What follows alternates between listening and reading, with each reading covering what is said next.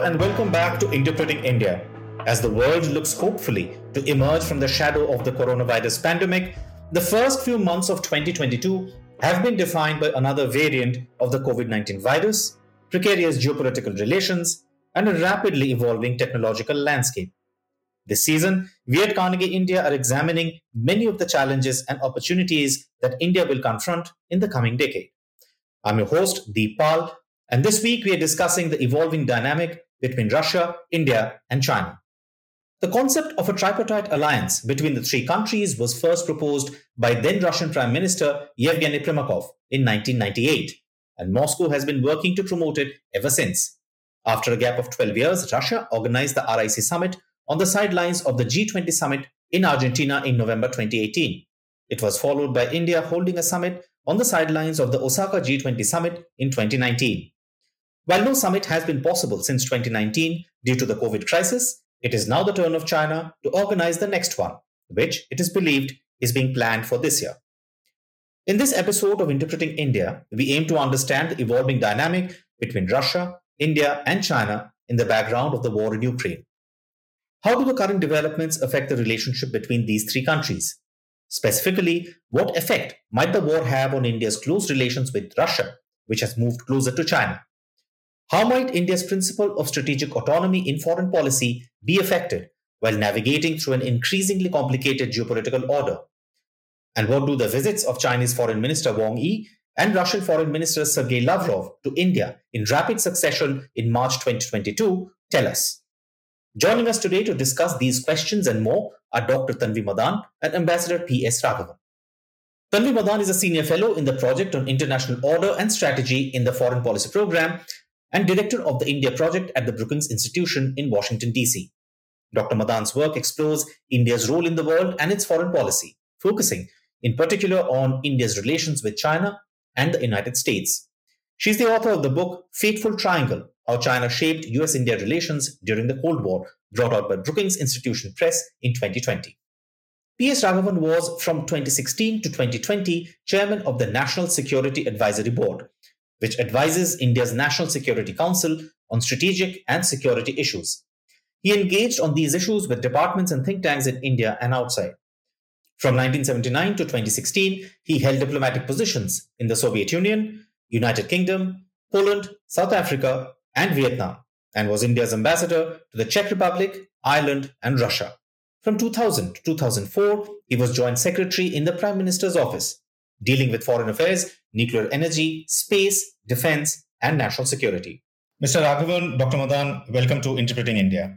Let me start by spreading the net a little wide, and then maybe we can get into the finer points. If I can start with you, Mr. Raghavan. Now, while the idea of a strong Russia, India, China trilateral grouping has circulated since the 1990s, for obvious reasons, it has always been tenuous. Now, post this Ukraine war and Russia's deeper embrace of China, what can realistically India expect out of such a grouping? Yeah, I think what you said was very right. It's been the idea of an RIC has been around for quite a while. But, its context has changed over the years considerably. If you look at the 1990s, the late 1990s, early 2000s, that is when actually the RIC dialogue was suggested by the Russians and picked up by the Chinese and actually somewhat reluctantly at that stage by the Indians. I know I was involved in the policy making at that time. The idea at that time was, India was looking to create or participate in a multipolar world, and the RIC appeared to be a reasonable kind of a corrective to a unipolar world which was developing, which was there at that time. The idea also was that, given our geography and given the geopolitics of Asia, you could look at this grouping as articulating what you might call a non-West view of the world, not an anti-West view of the world. Actually, none of the three wanted an anti-West view of the world at that time.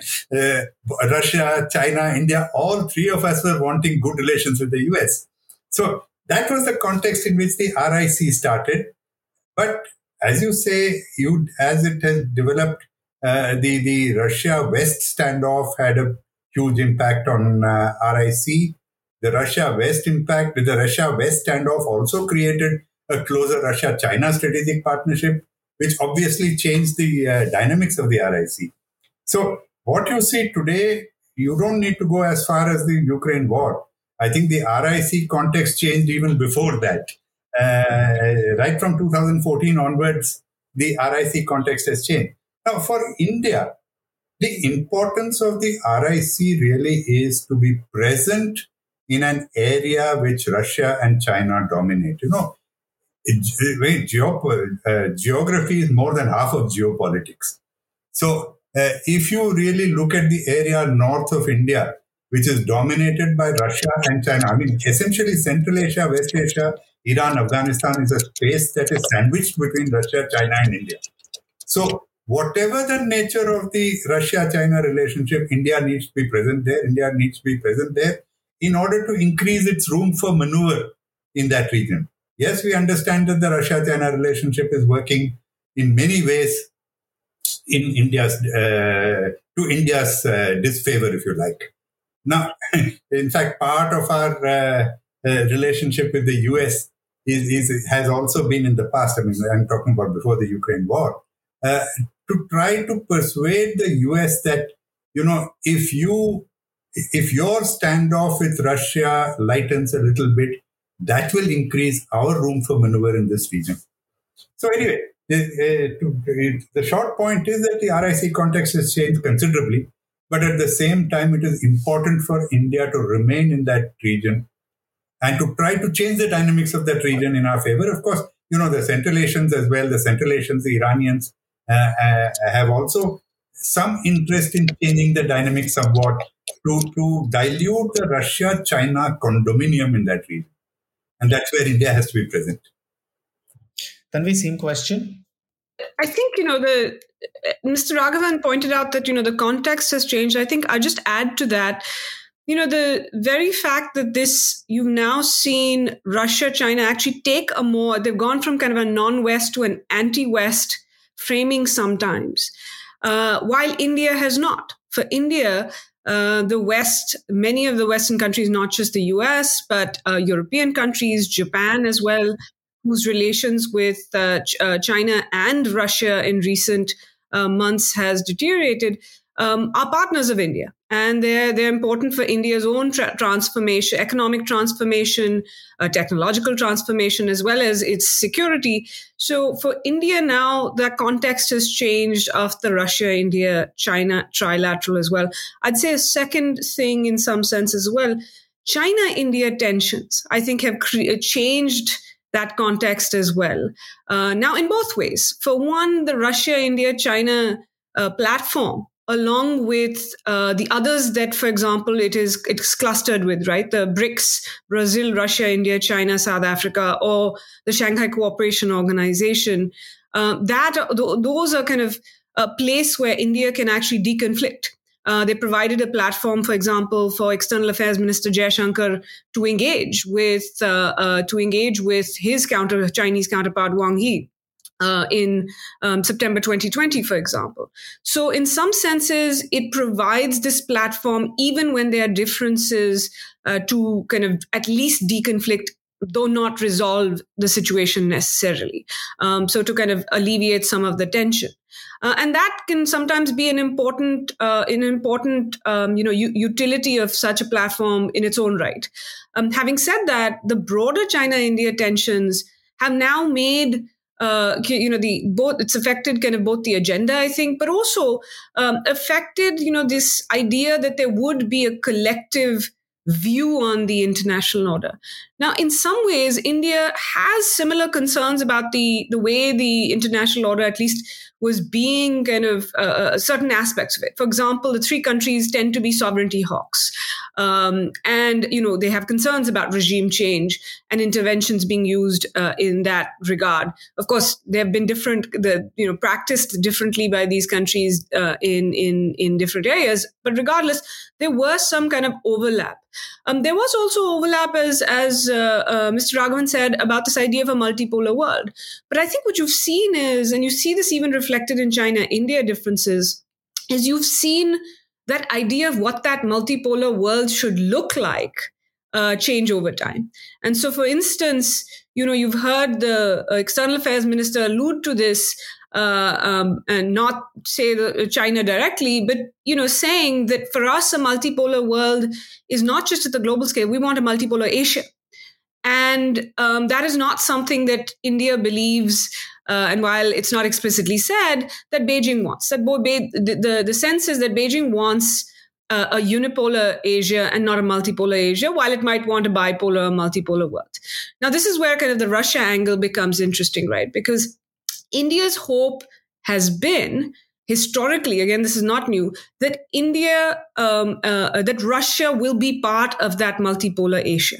One of the things when Prime Minister Modi went to Vladivostok a few years ago is he made a pitch for the Russians to think about themselves not just as a European country, but also as an Asian or Indo-Pacific country, saying that, don't align, your interest is not necessarily aligned with China on this, but with us, India. Because historically, and this is often forgotten, I think, particularly in the West, India didn't just want the West or the US to play a balancing role vis-a-vis China. Russia was crucial in that regard. And so I think, that's changed about the Russia-India-China context, where earlier Russia had been, or the Soviet Union then, had been India's insurance policy. Against China. Then you saw kind of this more collective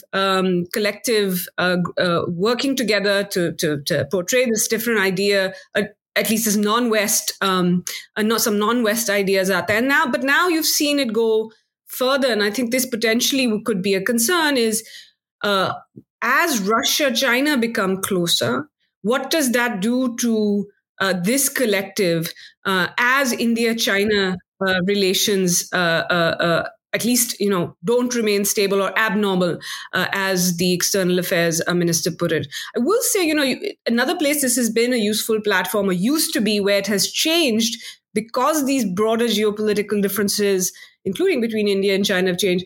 Russia, India, China trilateral used to be a useful place to talk about Afghanistan. But of course, now that has changed, and that's not a topic. So I think the changing of the context has changed the grouping and perhaps its agenda as well. Tanvi, it's very interesting that you talk about the role as balancer, and I'll come back to that in a bit. But I also kind of wanted to go towards the what you've written about the need for India avoiding the binary of either a non-alignment or an alliance trap kind of a thing. Now, very often when India's reluctance to criticize Russia is discussed, but there's much more, right? There's India's preference for a certain kind of a multipolar international order, which has a broader distribution of power, right? That doesn't get talked about as often or understood as well. That's right. I think, India has talked about, after all, if there's a bipolar world, that doesn't exactly leave India in a great position. And India is re-emerging, if you wanted to put it that way, if not kind of emergent already, and is a power, you can say what level of power, but has its own interests. Now, when there had been, in fact, in the Cold War, when it was kind of the US versus Soviet Union, that actually meant India had more options. India played one off against the other. It got benefits from both. Yes, there were differences, and India sometimes got caught in the middle, but largely these were two distant powers that, could be helpful in India. And India ended up getting, especially in the 60s, and to some extent even in the second half of the 1950s, benefits from both economic and military. But then, if you're thinking about if there was a bipolar world today, it would be US versus China. And in that context, India is aligned. It's not a US ally, but India, because of its own differences with China, is not exactly, and, China's unwillingness to kind of help India's rise, as in some ways both antagonists in the Cold War had been. This bipolar confrontation is very different for India. Russia is different here. I think, so for India, if there's actually a multipolar world, it also gives India more options. And the way I think about even something like non-alignment, what was the strategy underlying it, which has been consistent since 1947 to this day? It is a diversification strategy, which is that India does not want to depend on any one country or over-rely on one country as a partner, because there's a sense that that could constrain India's freedom of action, and also a sense that whether it is, India has had an experience of pretty much every close partner of it not being reliable at some point. So, not wanting to have options, some people call this hedging. I think it's hedging against uncertainty. It's not necessarily hedging between countries. And so this idea of having a diversified portfolio of partners, which I think India believes would benefit from a multipolar world. I will say, there is a difference though in, as I said, what India sees as a multipolar world and perhaps Russia and China do today. Some of that has to do with, India is fine with kind of aligning with certain plurilaterals, but not allying. Whereas, there is a sense amongst China and Russia that some of these plurilaterals or minilaterals that India is part of, they, whether it's the Quad, but also some of these trilaterals that India has, that they're not approving of these. And this is for India, part of the multipolar world is that India has agency or the freedom of action to align when it needs to for its own interest. And this does sometimes, I think, create a difference in this regard. So I think, there will need to be, there will likely be some form of multipolarity, but it is the fact that to some extent there is the US and China confrontation is shaping even the decisions vis-a-vis who to partner with at kind of that multipolar level. Going off of that, if I may, and looking at the India-US relationship, right? You have talked elsewhere about how this is something that has developed over the last 2 decades, and obviously the two countries will continue to partner. But what is clearer now or more stark now is the difference in the way India and the US conceive the question of balance of power, or how power should be distributed across the international order, right? That must have some kind of an effect. I actually think, this is, something Mr. Raghavan mentioned. I think in a, the people who do think about this in a very stark balance of power way, and you saw this over the summer when last summer when President Biden met with President Putin, which is that part of the idea had been, including on the president's part, is that very classic balance of power, that the major challenge for the US is China, and therefore, at the very least, much like India and France and Japan had been arguing, the very least you want to stabilize relations with Russia, even if you don't resolve differences, so that at least you stall its alignment or getting deeper, closer to China. Now, obviously, there's a big pause on that, if not kind of the prospects of that having deteriorated, given kind of France and Japan also now not calling for that right now. But in some senses, if you look at it from a purely balance of power sense, I don't think there's as much disagreement on that question. But it does fundamentally come down to, the US-Russia differences, Russia-China alignment is what changes this. But if you think about it theoretically, I think there are people who would say a similar thing, that you don't want, even from a military perspective, it doesn't suit the US to have to think about both a Russia and a China challenge. And you might have to think about it, but you definitely don't want to have to deal with the two of them coordinating, similar to India not wanting China and Pakistan to be coordinating very closely or have to plan for a kind of a joint front. So I think you do see people who think about that balance of power context. But I think, they are this kind of links to a broader issue that I think the current developments have highlighted, two perhaps contradictions, one that the US needs to reconcile, one that India needs to reconcile. One is, on the US side, it wants kind of, India to say either limit its, does not particularly like the India-Russia relationship. It has been a source of difference in US-India relations. This is not new. It's just this crisis is reflective of that. But for the US and other Quad countries, the very role that they want India to play in the region to balance China, to hold the line at the border, to be a regional security provider in the Indian Ocean, is dependent on the capabilities that are of Russian and Soviet origin, not entirely, but in large part. And so, and down the line, if there is a prospect of China, Russia, at least not allying, India is kind of the non-China option that India provides to Russia is one.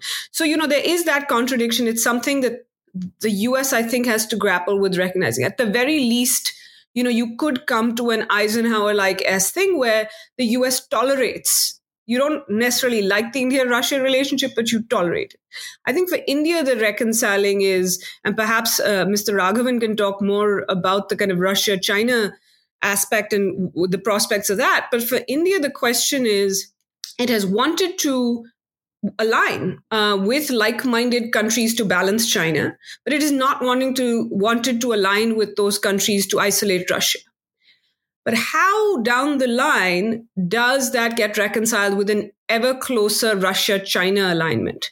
And I think a big question is, and these are big questions that will have implications for India, what are the prospects for this alignment? And there are obviously differences from what I follow the debate in Delhi on this question.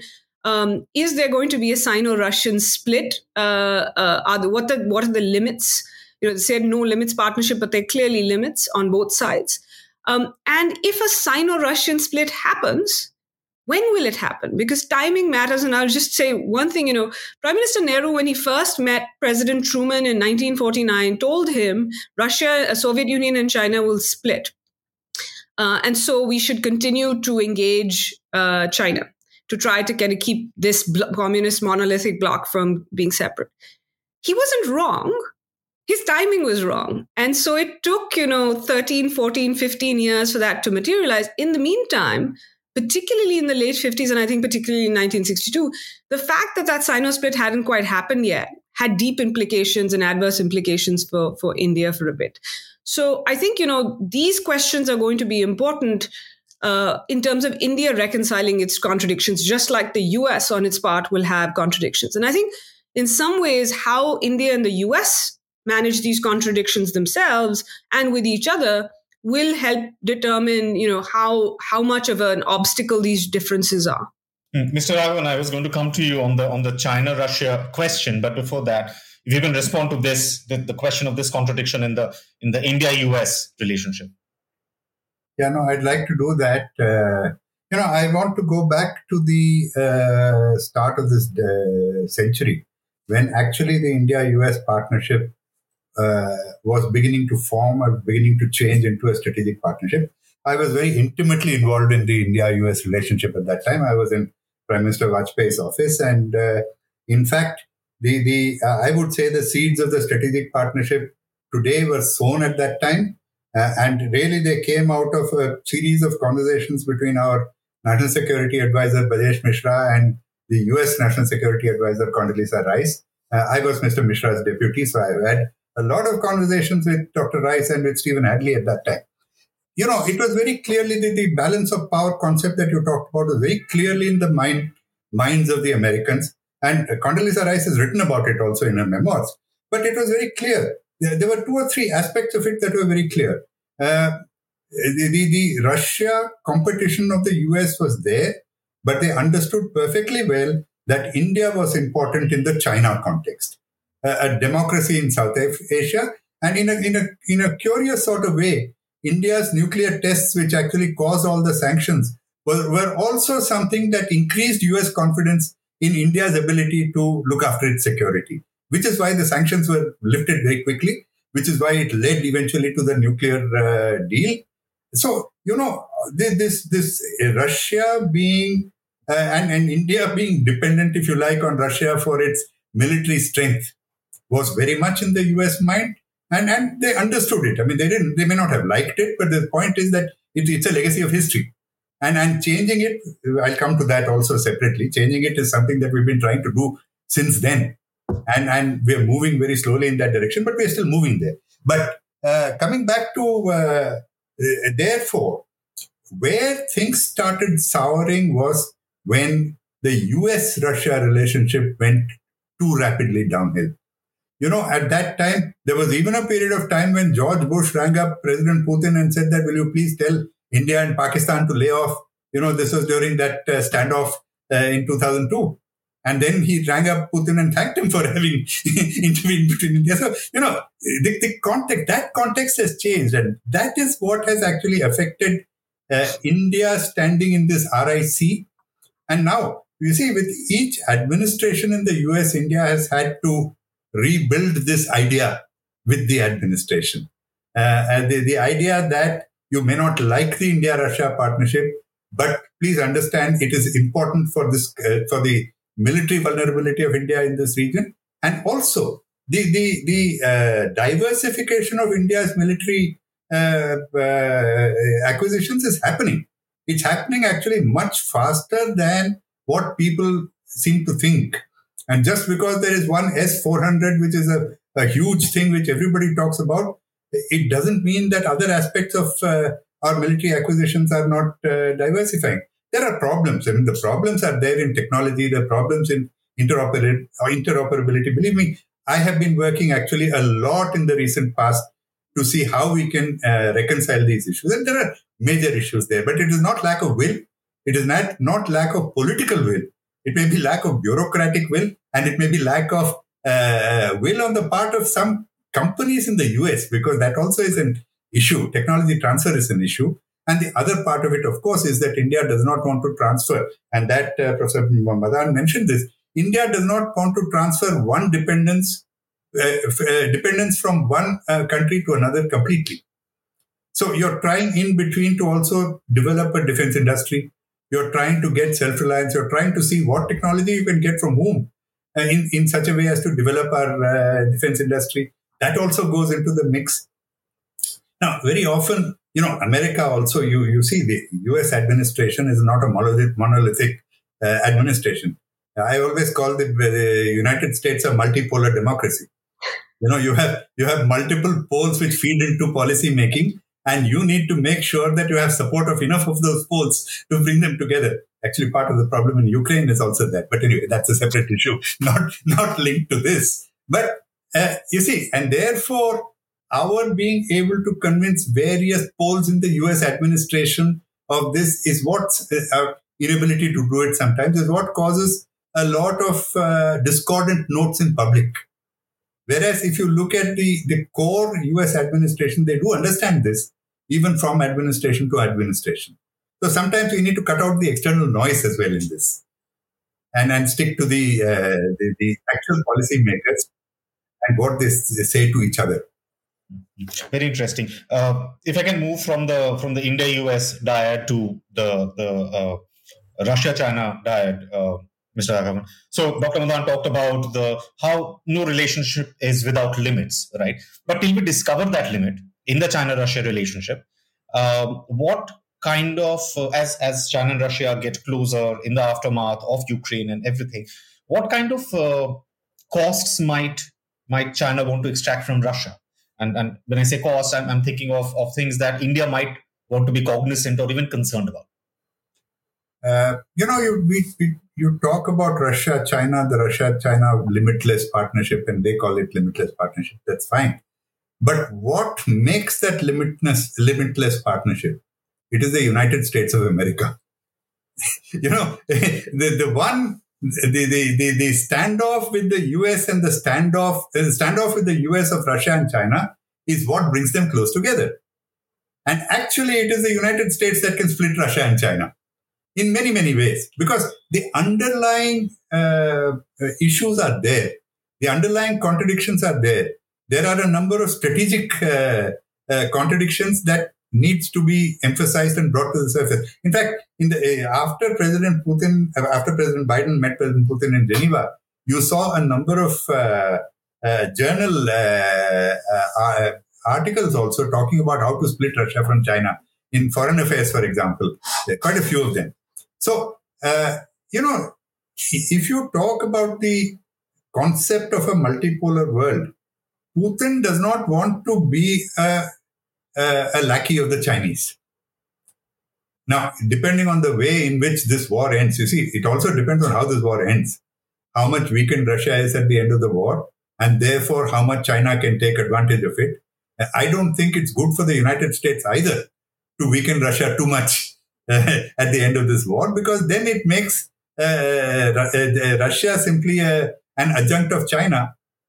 And so when you look at the balance of power, it means that the United States has actually united two of its principal adversary and its subsidiary adversary together. So anyway, if that happens, and to the extent to which that happens, will determine where we stand in the RIC triangle. I think it's very difficult to say. See, as of now, I think in spite of the closeness and in spite of the fact that Russia has a subordinate relationship with China, you have to accept that. The fact still remains, and President Biden said that after he met President Putin, that Putin doesn't like it. And the whole idea was that Putin also wants to get out of it. Except that now, I think getting out of it is going to be much more difficult.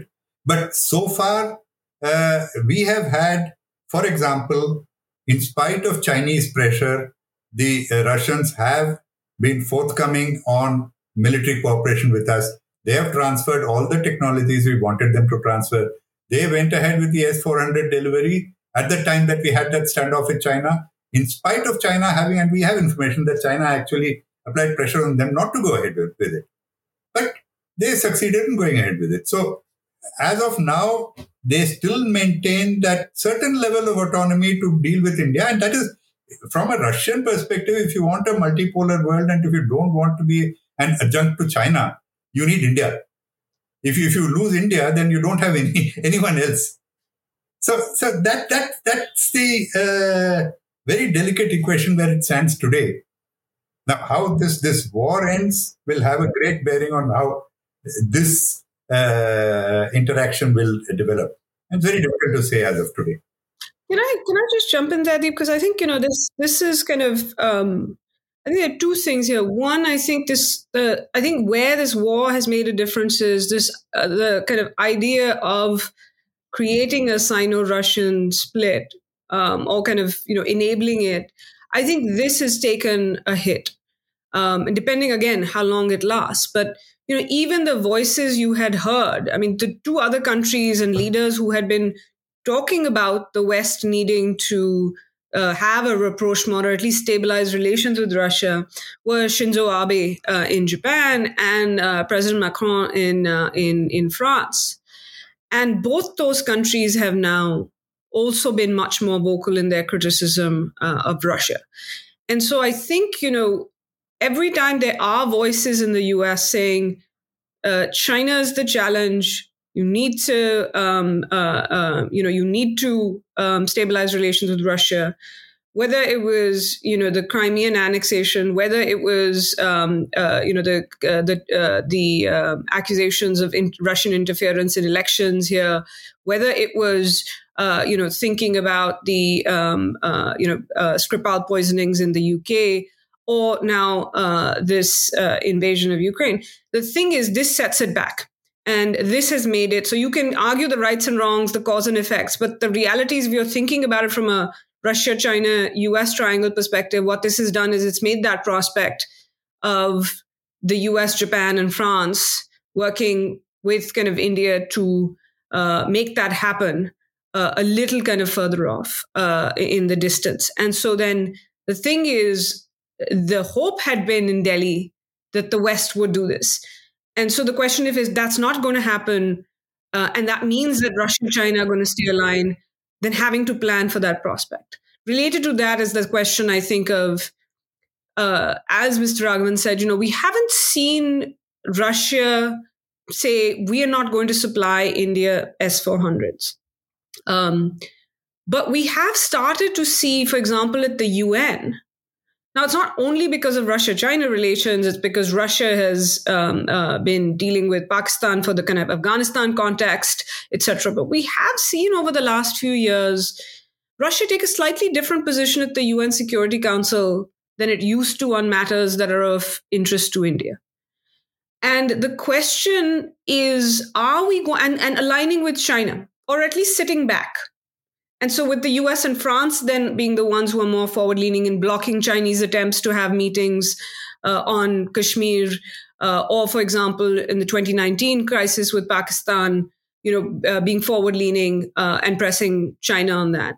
So it might not have been unhelpful, but it's sitting back. And so, that question, when you also asked about what are the things that makes Russia an important partner for India, is that it does have these seats at these various global high tables. Ideally, India wants Russian support, but you also don't, on the flip side, you at least don't want it to play spoiler. And so the question is, if we're going to see at least continued Russia-China alignment, not an alliance, but even an alignment, does Russia, if it becomes more dependent, especially if it's weaker, does it start making choices that are unhelpful to India, either because China expects them or actually asks for them? And this would have ramifications, not just during potentially a crisis, but even on things like, for example, Russia signing off on India exporting the BrahMos to Philippines. The question is, does China now say to Russia, don't do that? And Russia now in a position where it might not have its own kind of freedom of space that it had in the past if China is its kind of major partner. And so I think these are the questions we don't have. And I think you can, I've heard people argue it both ways in Delhi that, this is not a new moment in Russia-China relations. It's more of the same. And so India can manage it and Russia won't make those choices. But I've also heard, some say that no, whether it was the February 4th statement or China supporting Russia during this crisis, more so than any other major power at least, that this will have profound implications for the Russia-China closeness and therefore implications for India. I think the defense part is easier because it will lead to, in any case, what India has wanted to do, which is, the Atmanirbharta, building a defense indigenous industrial base and diversifying. But, that takes time. You're still going to want to keep Russia on side because you don't want it to make those choices. So I think the question is, what happens to Russia-China relations in the context that you're not likely to see a West-Russia rapprochement anytime soon. It might happen down the line, but I think for the next few years, it's just going to be very, very hard. But as Mr. Raghavan said, it also depends on the outcome of this crisis and how long it continues. Yeah, and I'm glad you landed there because I was going to come to that. And if I can push you a little bit more, during Galwan, we know Russia conducted back-channel talks and things like that. On a scale of, let's say, an honest broker to a neutral observer, right? The next time something like Galwan, something like Ladakh happens, where can India expect to see Russia fall? So, I think it's an interesting question, right? Because you can argue it both ways. You can say, look, Russia did not continue to supply India through, the India-China crisis the last 2 years. And you also heard Defense Minister Rajnath Singh say both when he came back from Moscow in summer 2020, but also after the 2+2 in December 2021, he said during his kind of about Russia, without actually mentioning China, he says, the partners we want are the ones who are going to be reliable when we need it the most. And, that is kind of both, you can read it as an acknowledgement of Russian help in the past, but also a signal to Russia that India will judge its reliability and that, we often talk about India needing Russia, but Russia needs India too, and perhaps more so strategically than it did before. But not just that, India is Russia's, I think, largest defense market. Mr. Raghavan will correct me if I'm wrong, but I think, and so, there is something to be said about market power and therefore them being tied in, especially as China starts to eat into Russian defense businesses around the world by now becoming a competitive seller. But I think there is this, I think there is that aspect where Russia has continued to supply. They would be kind of cutting off their nose to spite their face if they cut off supplies, because then India will start thinking you're not reliable. let's even diversify more. So you haven't seen Russia kind of, as far as I know, I mean, a lot of this, it's hard to know from the outside, but we didn't see Russia, stall that supply. Having said that, you also didn't see Russia take India's side as it has in various India-Pakistan crises in the past. Now, Delhi might have concluded that given China-Russia relations, that's the best it can hope for, that you want to keep Russia neutral. What you don't want is to push it over into China's side. The question today is, in what happened in 1962? At that time, Russia was the senior partner, or the Soviet Union was the senior partner. Soviet Union had tried to do much of what Russia has been trying to do over the last few years, which is they wanted to stay neutral. They said to China, this is getting to be a problem. It's playing into the West's hands. You guys, China and India, told both countries, the best thing to do is figure out this border dispute. Don't let it escalate. But it did escalate. The problem for Soviet Union at that time was, even though it was the senior partner, what was playing out while the 1962 war was going on? The Cuban Missile Crisis. And it needed Chinese buy-in for that. And so what did it do? It took ally China's side over friend India. It gave the Chinese intelligence in India. It stalled the supply of MiGs. It diplomatically and publicly supported China for a bit. It told India to accept Chinese terms. Now, that is partly why India also believes it's not just the US. All external partners at the end of it will first act in their own interest, and then they're kind of partners. But what this means is, this is not an abstract concern for India that if Russia becomes more beholden to China, that India has to worry about, well, what is it going to do during a China-India crisis? So if your best option is, we just want, that Russia shouldn't take China's side, because if it does, that has adverse implications for India, given not just, these days diplomatic might be a different matter, but in terms of things like military supplies and the way it could actually hinder India's interest. So I think, there's both ways of looking at it. Is Russia didn't do certain things that were helpful to India. It didn't stop supply, but it also didn't support India raising questions. So I think it really will depend on, I don't think India depends on Russia to diplomatically support it in an India-China crisis. But I think there is the expectation or the hope that it will not do the stop supply during a crisis, military supply in a crisis. Mr. Raghavan, you talked about India having leverage earlier also, and Tanvi alluded to it as well. And so how does Russia handle, and you have worked in Russia, you know Russia very deeply. How does Russia handle the pressure of having a close relationship with both India and China at the same time? And we keep talking about how Russia has leverage, but surely India also has leverage in the relationship. Yes. What is India's leverage in the relationship? If you look at it,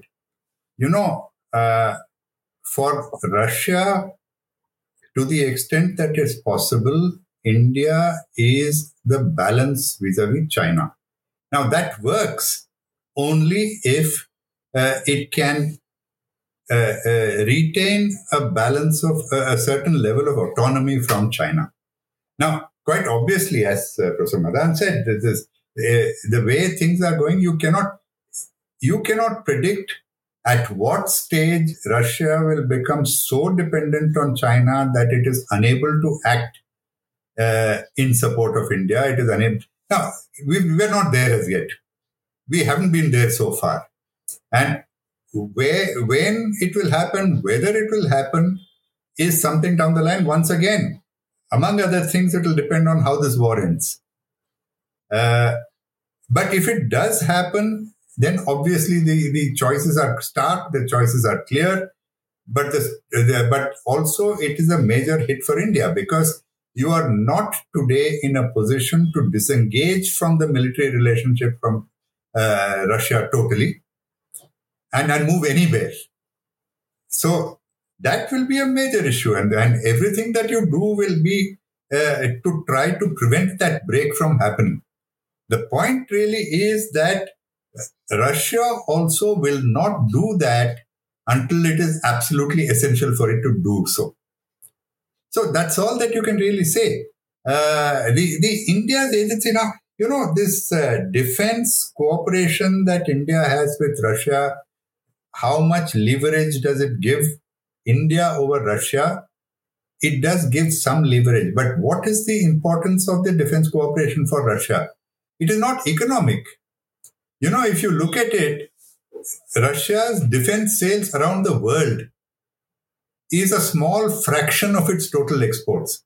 It's a small fraction of its energy exports. In fact, today Russia exports more grain globally than it exports arms. So one has to put that in perspective, why it is important for Putin, for example, arms sales has a certain prestige attached to it. So you say, I supply arms to these countries. Actually, Russia's proportion of arms exports is also coming down. The latest CIPRI arms transfer register mentions that.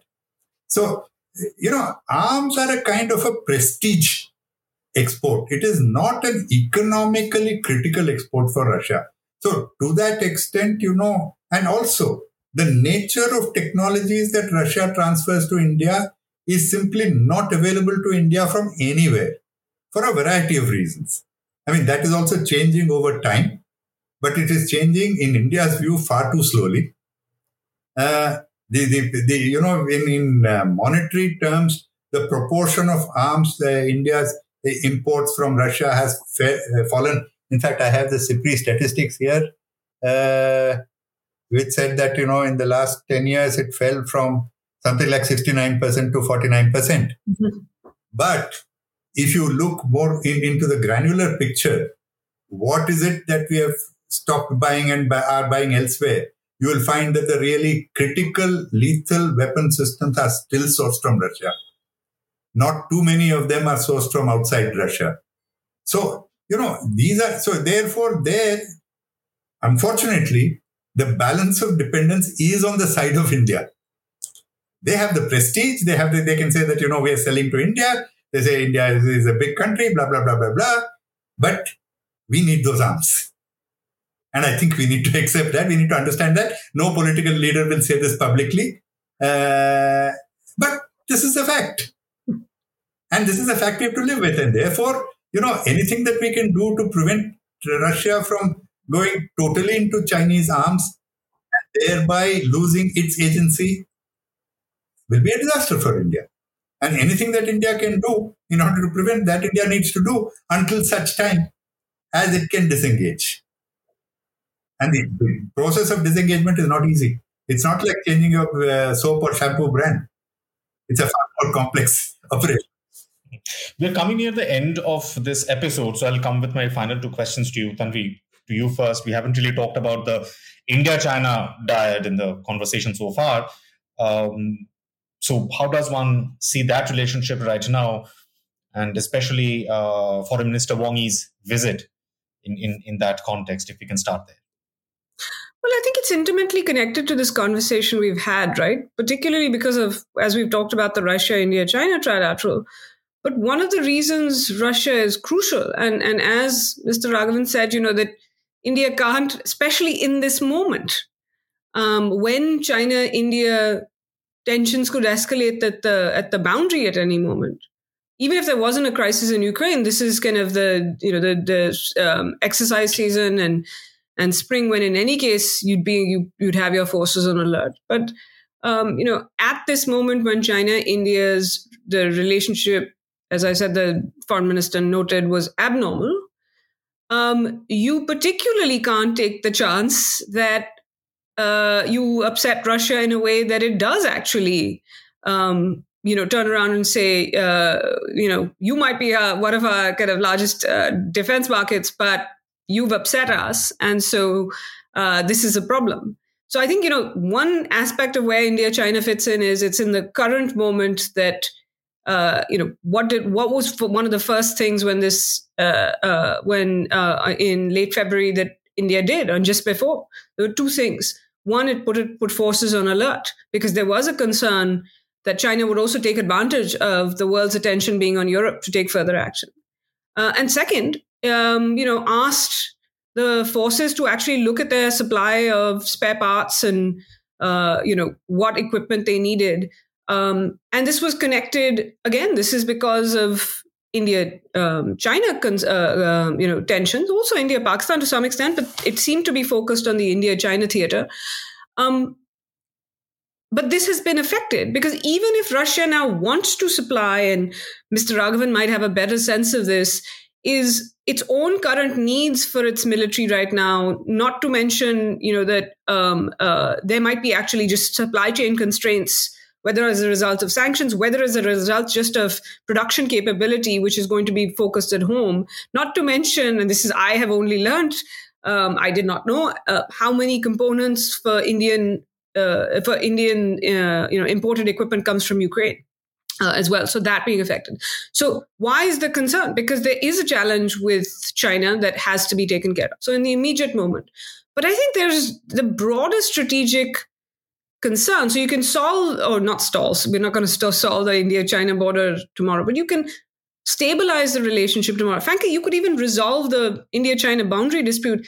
And today, the India-China competition is on a larger scale, right? It's about the vision of Asia that we see. And I mean Asia in the larger sense, not just the Indo-Pacific, the more maritime area, which is what kind of Asia you want to see. So whether it is Chinese kind of influence in the neighborhood, China-Pakistan relations, the view that China is actively blocking Indian membership in things like the Nuclear Suppliers Group, economic differences, etc. And so in that context, where India-China competition is a reality, the question is, if you think of Russia as part of that balancing strategy and not just a defense supplier, and even if it's not being that helpful today, you're hoping that it will happen down the line. You don't want to take that away. That's where it's related to this crisis. But I think the second thing is, it also, because of that China challenge, India has very important relationships with the US, with Europe, with Japan, with Australia, with countries in Southeast Asia that are crucial to it. Because unlike, it might just want to keep Russia neutral diplomatically during a crisis, but a country like the US was actively helpful with intelligence and diplomatic support and some equipment during the China crisis as well.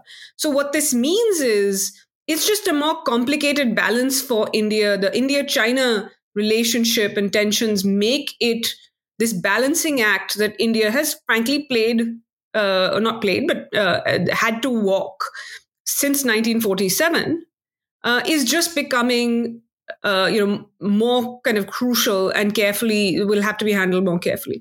But again, it really depends, as Mr. Raghavan said, I think, I'd start with what the duration and outcome of this crisis is going to be.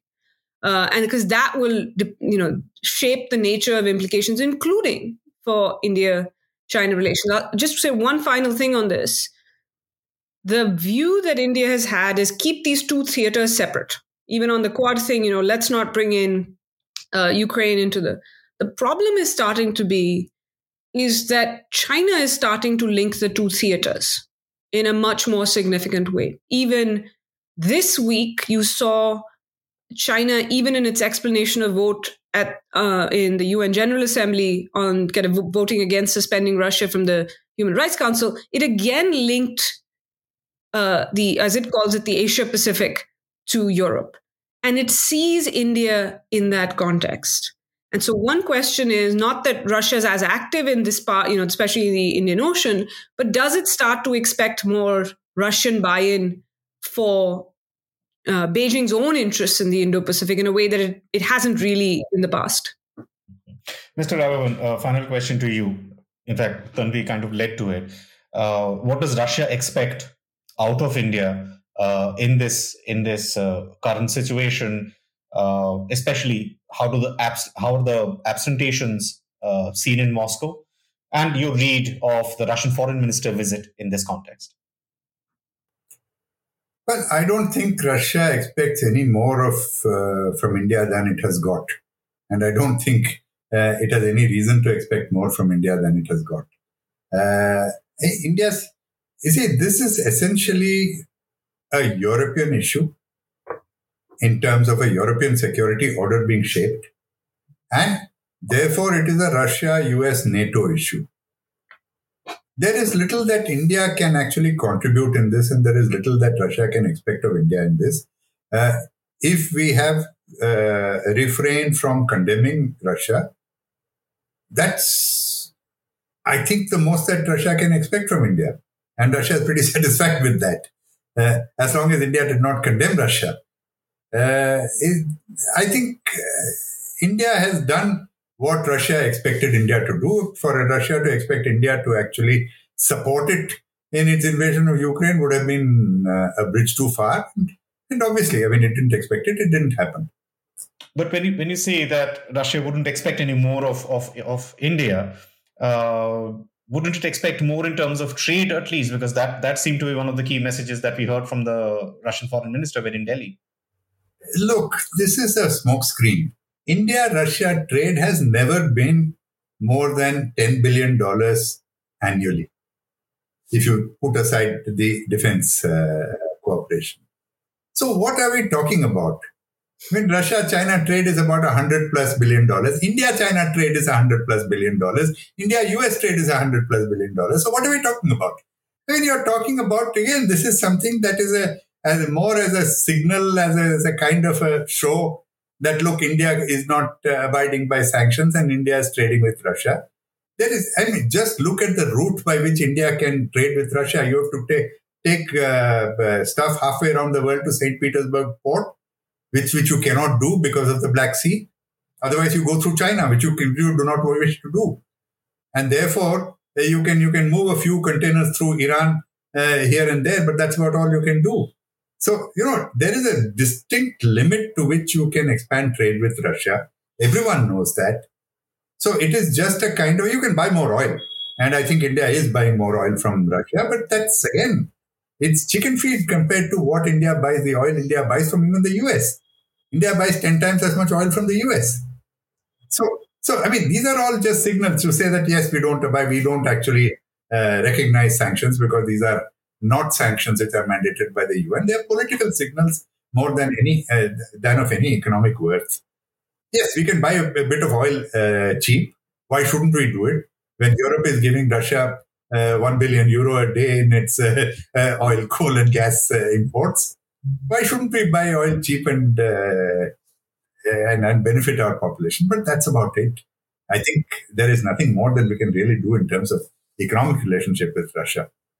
Until such time as the North-South transport corridor, of which we've been talking grandly for 20 years, until such time that something happens out of it. Right. Dr. Tanveer Madan, Ambassador P.S. Raghavan, thank you so much for a fascinating conversation. Thank you for joining us on Interpreting India. Thank you. Thank you, Deep. Thank you very much.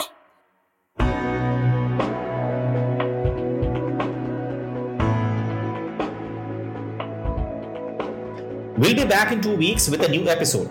To make sure you don't miss it, subscribe on Apple Podcasts, Spotify, Stitcher, or wherever you get your podcasts. To learn more about our research and team, you can visit us at carnegieindia.org. You can also find us on social media on Twitter, Facebook, and Instagram. Thank you for listening. See you next time.